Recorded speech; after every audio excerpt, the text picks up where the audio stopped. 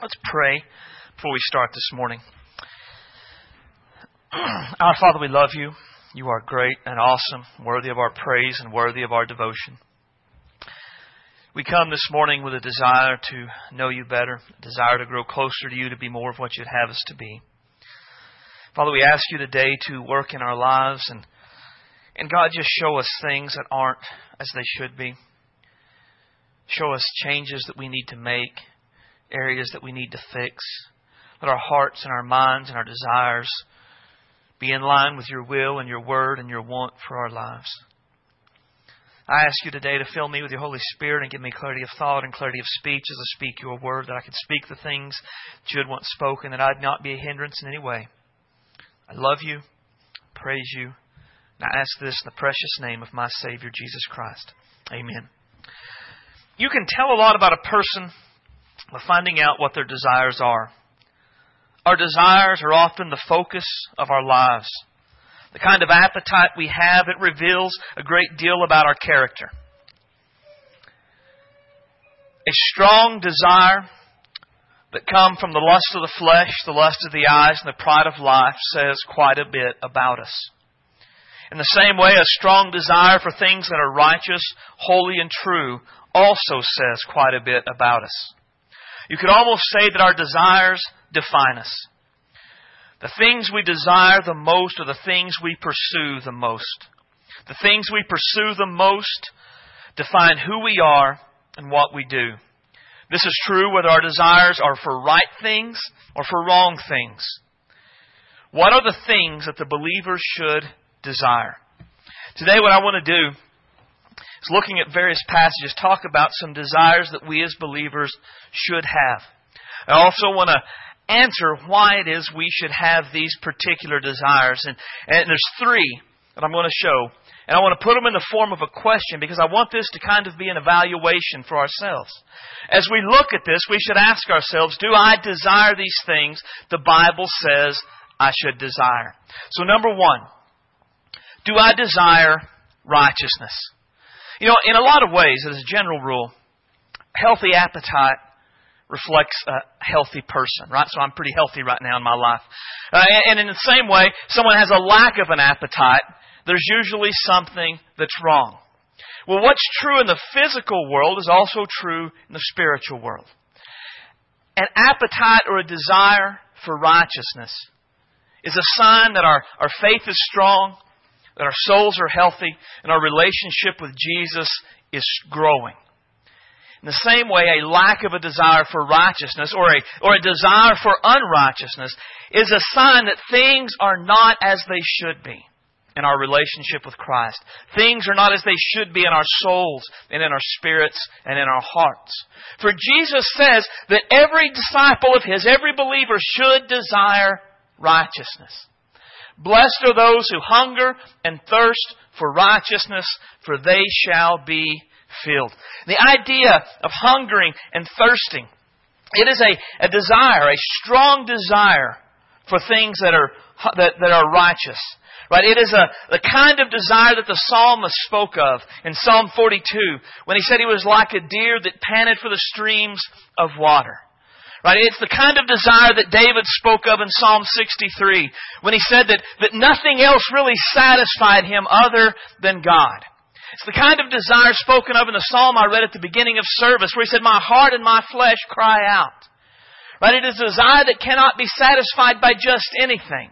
It is a desire that is satisfied by one thing in specific, and that is righteousness that comes from Jesus Christ. Now, when you study out the Sermon on the Mount and you look at what Jesus said, the kind of righteousness we should have, it is a double portion of righteousness, so to speak. Right? We should have a desire to be righteous, and we should have a desire to do righteous. And that is important, because it's easy for us to get caught up in wanting one or the other, but not both. Right? A lot of people, they want to be righteous.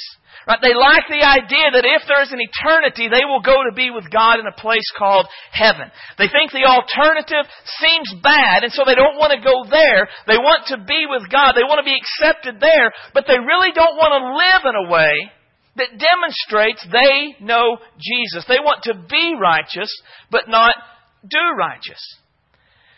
Then there are those that they want to do righteous, but they don't really want to be righteous. Right? They want to do good things. They want to be a good neighbor. They want to have good morals. They want to be a good spouse, a good parent. They want to be generous and kind. And they want to point to that and say, I know I'm going to heaven because look at the good deeds that I do. I don't need Jesus to be good. They want to do righteous. They do not want the righteousness that comes from Christ.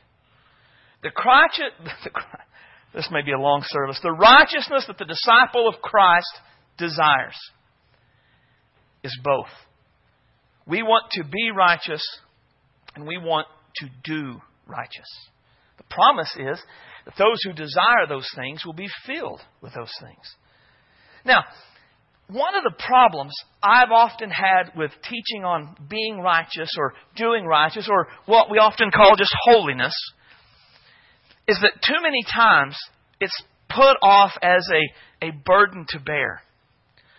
Right? I've heard it explained in ways, and I've heard people say that what they felt is that the choices they have in life are to either be holy or to be happy. But you can't really be both. If you want to be happy in life, you're going to have to do things the Bible says are not right. And if you want to be holy, well, it's just like the death of joy and happiness and fun. Right? Now, I'm convinced that is wrong on a lot of different levels. Right? The Bible is clear that there is the fullness of joy and pleasure forevermore in the presence of Christ. Those that have experienced God and have hungered and thirsted for righteousness, they found a joy that the world could not compete with. They found a pleasure that the world could not take away. They found things that were better than what the world offered. We are to hunger and thirst for righteousness because it keeps us close to God. I mean, that is the thing. See, a hunger for righteousness is really just a hunger for God. Because look at what the Bible says. The Apostle John said, "This is the message we have heard from Him and declare to you that God is light and in Him is no darkness at all. If we say we have fellowship with Him and we walk in darkness, we lie and do not practice the truth." Right now, what the light represents, holiness, righteousness, purity, truth, all that is good. And that is God. The darkness represents sin and wrong and all that is bad. The Bible says that there is no darkness in God. So we have a choice in life. We can walk in light with God or we can walk in the darkness away from God. But we can't do both at the same time. And John was kind of a guy that would say things in a way that I probably wouldn't. He said if someone says they're walking in the light or they have a close relationship with God while they're walking in darkness, he said they're lying and do not practice the truth. So why do we desire righteousness? We desire righteousness because we love God. We have experienced the goodness and the grace of Almighty God, and we know that sin keeps us from that experience of God. We know that sin hurts our relationship with God. We know that if I do these things, it separates me from God in my life on a practical level. And God is better than the stuff that I'm doing. That I love God more than I love the sin. That I want God more than I want these other things. And because I love God, I will separate myself from things that hinder my relationship with God. And we do this in a lot of areas. Right? I mean, think about your marriage. I love my wife. And I want a close relationship with her. And there are things that I could do that hurt that relationship. And there are things that I can do that help and better that relationship. So because I love her, I choose not to do the things that she doesn't want me to do that hurt our marriage, that hurt our relationship. And I choose to do those things that strengthen our marriage and draw us closer together. Now, she would probably say I don't do either nearly enough, and that would probably be true. But I try because I love her. And I want to be close with her. She is better than these other things. I would rather have her than this other stuff. So I let the other stuff go to have a close relationship with her. If I do that in the relationship with my wife, it makes sense that I would do that in the relationship with my God. He is better than sin. The joys He gives me are better than the joys of the world. The pleasures He gives are better than the pleasures the world offers. Therefore, I will do what I can to forsake sin and pursue holiness. I desire righteousness, not so that I can say I'm better than others. I do not desire righteousness so that I can say, look at how good I am and look at all that I've done. I desire righteousness because I desire God. And I know that unrighteous acts hurt my relationship with God, keep me from being as close to Him as I should be, and keep me from experiencing His goodness and His grace in my life. Therefore, I desire righteousness so that I can be closer to God. Do you have a desire for righteousness in your life? A desire to be righteous and a desire to do righteous? Secondly, do I desire God's Word? God's Word is always going to be central to our lives. And it is something that we are supposed to desire, just as we desire righteousness. Look at how Peter says it. It's newborn babes, desire the pure milk of the Word, that you may grow thereby, if indeed you have tasted that the Lord is gracious. And the idea is really that verse 3, the last part, if indeed you have tasted that the Lord is gracious, it explains verse 2, the first part. Since we have tasted that the Lord is gracious, then we desire the milk of the Word. Those that have been born again come to know the goodness, the greatness, the grace of God. They desire the Word of God. And he says they were to desired as newborn babes. And I like that image. And I think it gives us a good picture of the kind of desire we should have, right? It gives an intense desire, right? It gives us a specific desire, right? If you think about it, have you ever had a newborn or been around a newborn? Right? You know that they can go from happy to hungry in just that quick. And when they go from happy to hungry, you know it, right? Kids, little babies, they don't just kind of raise their hand and say, I would like something to eat. They express their displeasure with your not feeding them loudly, repeatedly, consistently until they get it. Right? And if you've ever had a baby that was crying out like that, you know that they don't want you to rock them at that point. They could care less. They don't want you to come down and say, oh, aren't you the cutest little baby? They don't care. They want one thing. They want food. They will not shut up until they get it, but when they do, the world is a better place. That is the kind of desire we are to have for God's Word. Right? It is an almost an all-consuming desire. It is a deep, passionate desire. But it is also a very specific desire. Right? It is, let me be careful here. It's not a desire for Christian books. It's a desire for God's Word. Right? And I love Christian books. I read books all the time. I have several authors that I truly think are great. But they cannot take the place of God's Word in my life. There should be a hunger, a thirst, a great desire for the Word of God. The undiluted, pure Word of God. And I want to kind of gently express another point that goes along with this.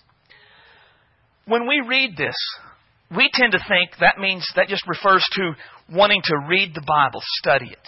Right? Because if you have a Bible, hold it up. Now, how many of us, this is the only Bible we own, is the one we have here today? Probably not many of us. Now, Scott, how many Bibles do you have on your little dilly walker there? As many as he wants, right? Our little computer things have every version of the Bible that's ever been written.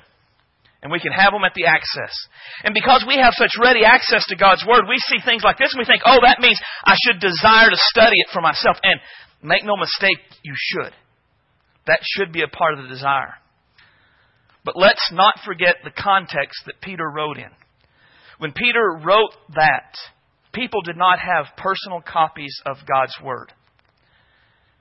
The church, if they were lucky, had copies of God's Word. And to hear God's Word, to satisfy that craving, they had to come to church and hear the Word of God taught to them. Right, so a part of the desire for God's Word is a desire for personal study. I should desire to be in it for myself. But there should also be a desire to be in the place where God's Word is preached, where God's Word is taught in our lives. That is a part of the desire for it. I mean, what is our desire about coming to church? Is it I get to go and study God's Word and worship God and be with my brothers in Christ? Or is it, I guess I better go or people might talk? Right? I mean, why do we come? There should be a desire to be here, to study God's Word, to worship God. The question, though, we want to answer is why? Why should I have this desire for God's Word? Well, the Bible gives us several reasons for that. One is that God's Word shows us our Savior. Jesus said, you search the Scriptures, for in them you think you have eternal life, and these are they which testify of me. One of the truths that's so easy for us to miss is that there is only one star in the Bible. Right? There is one person that is the star of the show. It's God. Now, God has this amazing list of supporting characters. Moses, Abraham, Elijah, Paul, David, and others. But in the end, the story of the Bible is the story about God. It's the story of a God who creates the world and puts people on it. It's the story of a God who, when those people rebel against Him and do what He says not to do, He begins to work to bring a Savior into the world. It's the story of a God who chooses a people that will be the people that the Savior will come through. And then He works to protect those people, to make them holy and dedicated to Him, so that they can be a light in the world to the goodness and the greatness of God. It's the story of a God who will one day send a Messiah, a Savior into the world to redeem man and to fix what went wrong in the garden. It's the story of Jesus, who is the Messiah that God was going to send. So from the Old Testament, it's all about Jesus. He's coming. The New Testament is about, the Gospels are about Jesus. He's come. Acts through Jude are about Jesus. This is what it means now that Jesus has come, died, and risen and gone back. Even Revelation is about Jesus. It's about the fact that the world is evil, but in the end He wins, and those who are devoted to Him get to take part in it. See, I desire Scripture because Scripture reveals Jesus to me. Anytime anyone asks me, how can I have a closer relationship with God, or how can I know Jesus better? I always tell them the same thing. Read your Bible. Be in places where the Bible is preached and taught. Because if it doesn't eventually get to Jesus, you're doing it wrong. The Bible reveals our Savior. And if I want to know the one that has redeemed me, I need to be in the Word that's about Him. So I desire that. Secondly, God's Word teaches us how to live for God. When you begin to read Scripture, one of the things you find is that the people of God are meant to live different than the people who don't know God. There's meant to be a difference in the life of a believer and an unbeliever. And in a lot of ways, it's not natural, the way that Christians are supposed to live. Right? Because culture in the world says certain things are okay, but God says certain things are not okay. Right? It's not intuitive on how to live for the Lord, especially if you were not raised in church. So how do we know what God would have us to do or not do? Well, we study the Scripture. All Scripture is given by inspiration of God. It's profitable for doctrine, reproof, for correction, for instruction of righteousness. The man of God may be complete, thoroughly equipped for every good work. Now, The Bible is inspired by God. People, men, wrote it down, but God guided them on what to say. And because God is the ultimate author of Scripture, it is profitable. It is our guide in things. Right? It is profitable for doctrine. Doctrine is what we believe. What we believe about life, about relationships, about salvation, about eternity, about God, about Jesus, about everything. And so the Bible was given. It is profitable to teach us what to believe about these things. The Bible is profitable to teach us what to believe about morality, about standards, about who Jesus is and what Jesus did. About all of the things that we need to know, the Bible is profitable to teach us what to believe about these things. But at times we're not going to believe the right things. At times we're going to have these wrong ideas that are culturally ingrained. And so the Bible is profitable for reproof. Reproof is pointing out areas that are wrong. Reproof is when you're reading the Scripture and it says something and you go, that's not what I thought. I've never believed that way before. And then you have a choice to make.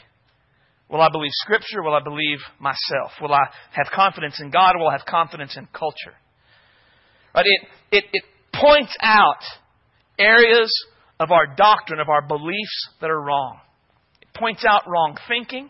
It points out wrong living. It points out wrong understanding of God's salvation, Jesus, and eternity. It reproves us. And the idea there is really that it's often sharp. Right? I mean, because God's conviction at times is pretty tough. And that's what it's for. To point out when we're wrong, to get our attention. But God's Word is not just a negative Nelly. Right? You ever known a negative Nelly? Right? These are people that they can tell you what's wrong, but they can't tell you how to fix what's wrong. They have the spiritual gift of criticism, but not fixing anything. Right? They won't work to fix it, and they don't have an idea of how to fix it. They just know what's wrong. God's Word is not a negative Nelly. It does point out what's wrong, but is also profitable for correction. It says, here's what you believe, and that's wrong. Here's what you should believe instead. Here's what you're doing, and that's wrong. Here's what you should be doing instead. Right? It is profitable for correcting us so that we can be instructed in righteousness. Right? To show us how to live in a way that is righteous, so that we can be righteous and that we can do righteous. So that we can not make the same mistakes over and over again. And it does this so that we will be thoroughly equipped, prepared for every good work that God may have for us. There are a lot of good books on how to share the gospel out there. But if you know the Bible, you are better prepared to share the gospel than if you have read every book on evangelism there is. There are good books on how to have a good marriage. But if you just do what the Bible says in your marriage, that is far better than any book on marriage could ever possibly be. Any good work that God wants you to do, you can be equipped to do it by taking heed to God's Word. God's Word teaches us how to live for God, and so we desire it. But not only that, God's Word transforms us. I mean, this whole series we're doing is on transformation, being changed, becoming the me that we're meant to be. Well, how do we change? How do we grow? Well, again, we go back to Peter. As newborn babes, desire the pure milk of the Word that you may grow thereby. See, a baby needs certain kinds of food to grow healthy and strong. Malnourishment is a problem. Malnourishment is a problem for new believers as well. The way to go from a brand new believer in Jesus Christ to a mature believer in Jesus Christ is through the Word of God. Right? Because as it does the things we've been talking about, as it shows us our Savior, as it teaches us how to live, God will work through that. And He begins to show us this is wrong and this is right. As we make changes, we grow. We begin to become more and more like Jesus. We begin to learn how to share the gospel, how to relate to people, how to talk to people about Jesus, how to relate to other people in our lives in a way that commends Christ rather than cause a stumbling block against Christ. We grow through the Scripture. A believer wants to be like Jesus. And the Bible is the book God has given to teach us how to do that. And so we desire God's Word. It should be a growing, consistent hunger in our lives.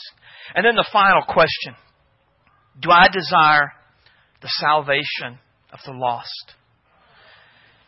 In the Army, I was an infantryman, and we would always tell people that there are two kinds of people in the Army. There are the infantry, and there are those who support the infantry. And our point behind that was that in the end, battles are won by boots on the ground. At some point, boots on the ground have to clear the buildings, have to take the bad guys, have to do what needs to be done. The boots on the ground are infantry soldiers. And once the infantry soldiers go in, everybody else's job is to make sure they have everything they need to make sure that they can be successful in their mission. In a lot of ways, the church has one primary mission and everything else supports it. That primary mission is to go and make disciples of all nations, or as we tend to say here, to lead people to follow Jesus. That's the big idea. That's the main goal of what the church exists to do. And really, everything else we do is a supporting mission for that one main goal. To go and make disciples of all nations. To reach the lost. Help them come to know Jesus Christ. And this is a mission not for, some nebulous entity called the church. This isn't the mission for preachers and missionaries and other pastors. This is the missionary for all who call upon Jesus for salvation. If we have experienced the salvation of Jesus Christ, we want to help others experience this salvation as well. Paul expresses his desire in several ways.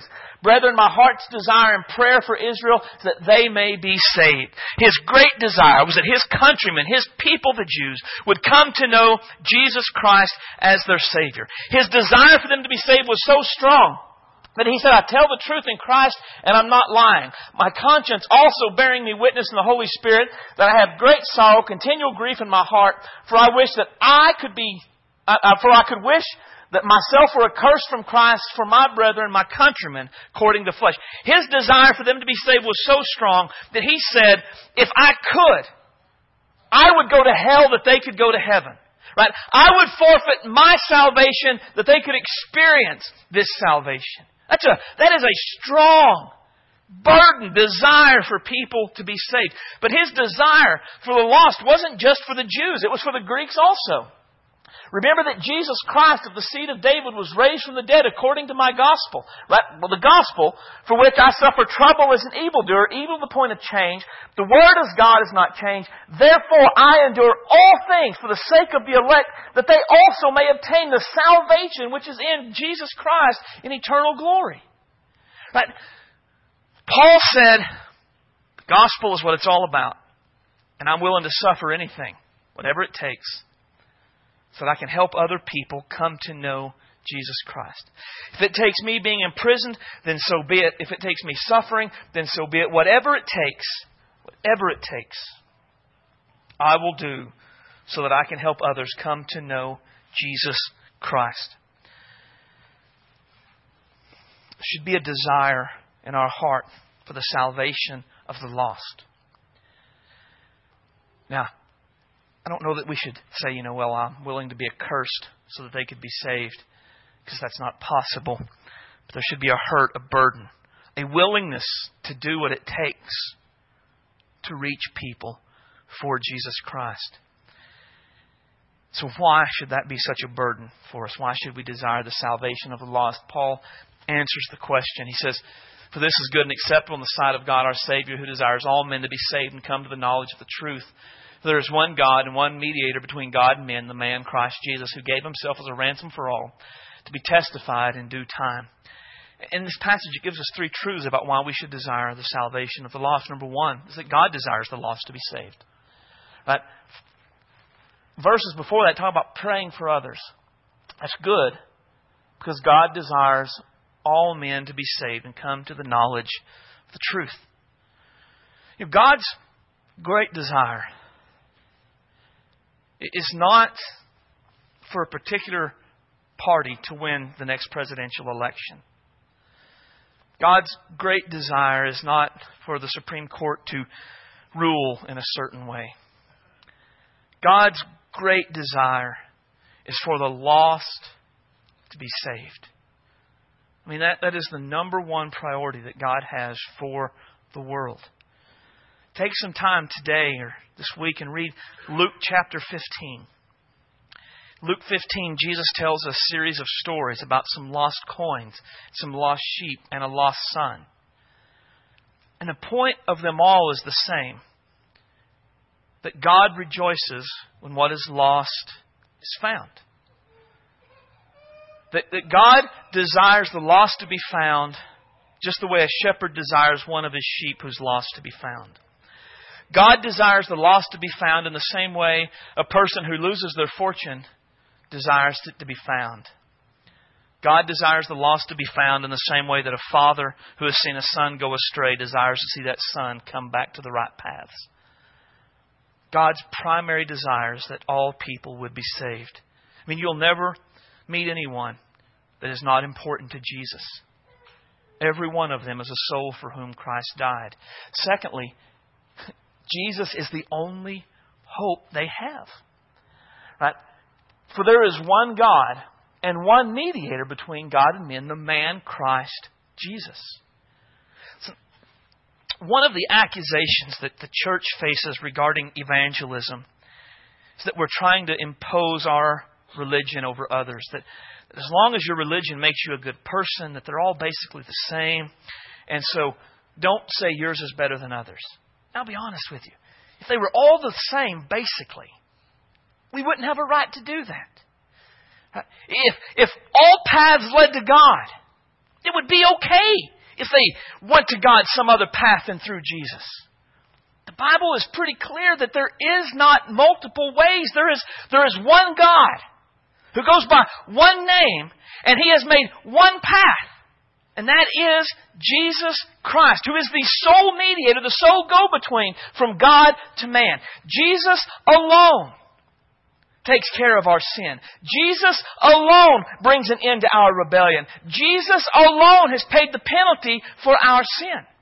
See, when we go out and we invite people to church, or we pray for their salvation, or we share the gospel with them, we are trying to help them in the best way they can, because there is only one person who can ultimately and eternally fix what's wrong with them.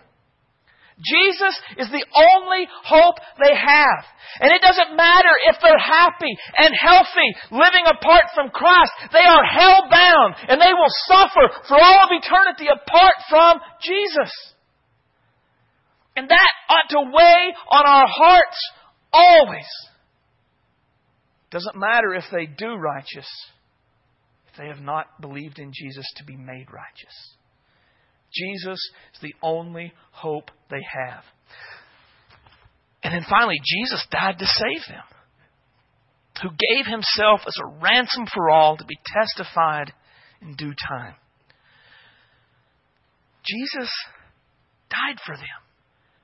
His death paid the penalty that their sins required as well. His sacrifice is sufficient to pay the sins of the world. So it doesn't matter what someone has done or where they have been. What Jesus has done on the cross is able to take care of that, is able to forgive them and to bring them into a right relationship with God. But while His sacrifice is sufficient for the sins of all, it is only efficient for those who repent of their sins and believe in Jesus Christ. No one is automatically saved. They're not saved by secondary means. My kids are not going to be saved because they're my kids. I was not saved because my mom and dad were Christians. Every person must make the choice to repent and believe, put their hope and their faith in Jesus Christ and what He has done for them on the cross. He died to save them, but they must choose Him in order to be saved. It'll not accidentally happen.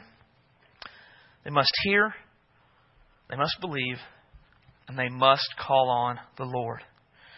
And knowing that Jesus died to save them just as He died to save us gives us a great desire for their salvation. So let me ask you this morning, are you a believer in Jesus Christ? And if so, do your desires demonstrate this? It is important that we look at our lives in the light of Scripture and see where they don't line up. Let me read you a passage. The Apostle Paul, writing to the church at Corinth, for which he often had trouble, and who did many things, said this to them: Examine yourselves as to whether you are in the faith. Test yourselves. Do you know yourselves that Jesus Christ is in you, unless indeed you are disqualified? And that passage is one to think on, because he says, examine yourselves, test yourselves, to see if you're in the faith. Is it evident that Jesus is among you? And he doesn't say, have you been baptized? He doesn't say, do you go to church? He doesn't ask, are you generally a good person? And gosh, he really doesn't even ask them, do you profess Jesus with your mouth?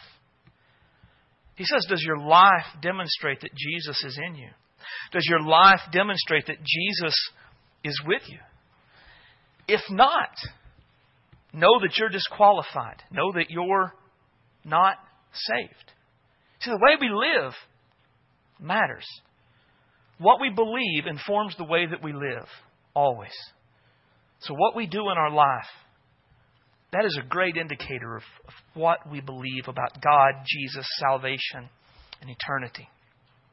So do our lives line up with Scripture? Do we have the desires that the Bible says believers in Jesus Christ should have? Because if they don't, it's important that we see that as a problem. It's important that we take that seriously and don't just brush it off and hope it's going to be okay. Because the Bible says that there will be many who will say, Lord, Lord, we did a lot of things in your name. And He's going to say to them, depart from me. I never knew you. This is not something we can take a chance with. This is something we must be certain about. And since Peter compares those who are newly born again to newborn babies, I'll use babies as an analogy. One of the first signs that there was something wrong with Lizzie was when she stopped desiring food. Her lack of desire for food demonstrated that something was wrong with her.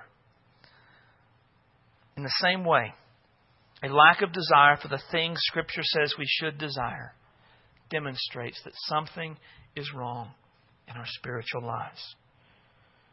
A lack of a desire for righteousness, for God's Word, for the salvation of the lost demonstrates that we are not spiritually healthy.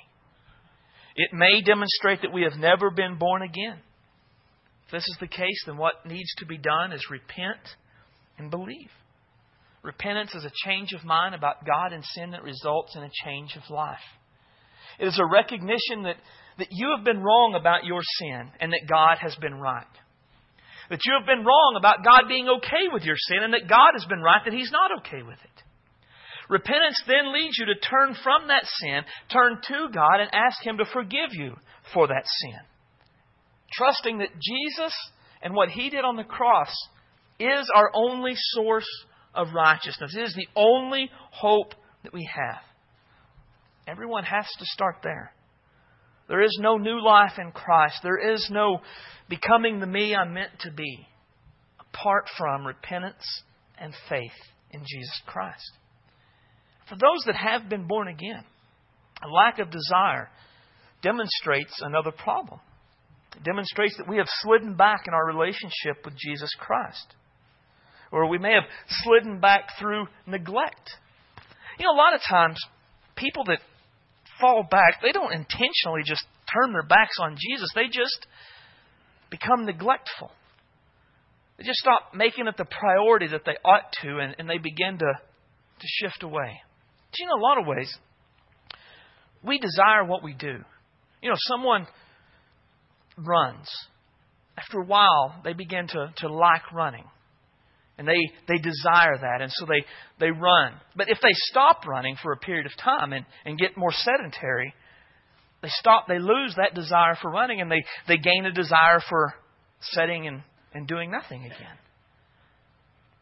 So a lot of times, this sliding back is just because we've stopped answering that desire for Jesus and for righteousness and for His Word and for the salvation of others. And so something else has replaced that desire. But either way, it's still a spiritual problem. It's something that we as believers must repent of. Something we as believers must say, this is a problem. Jesus, fix it. Help me to have the desires I'm supposed to have. So what does your life say about your desires? What do your desires say about your commitment and your relationship to Jesus Christ? Let's stand as our musicians come forward.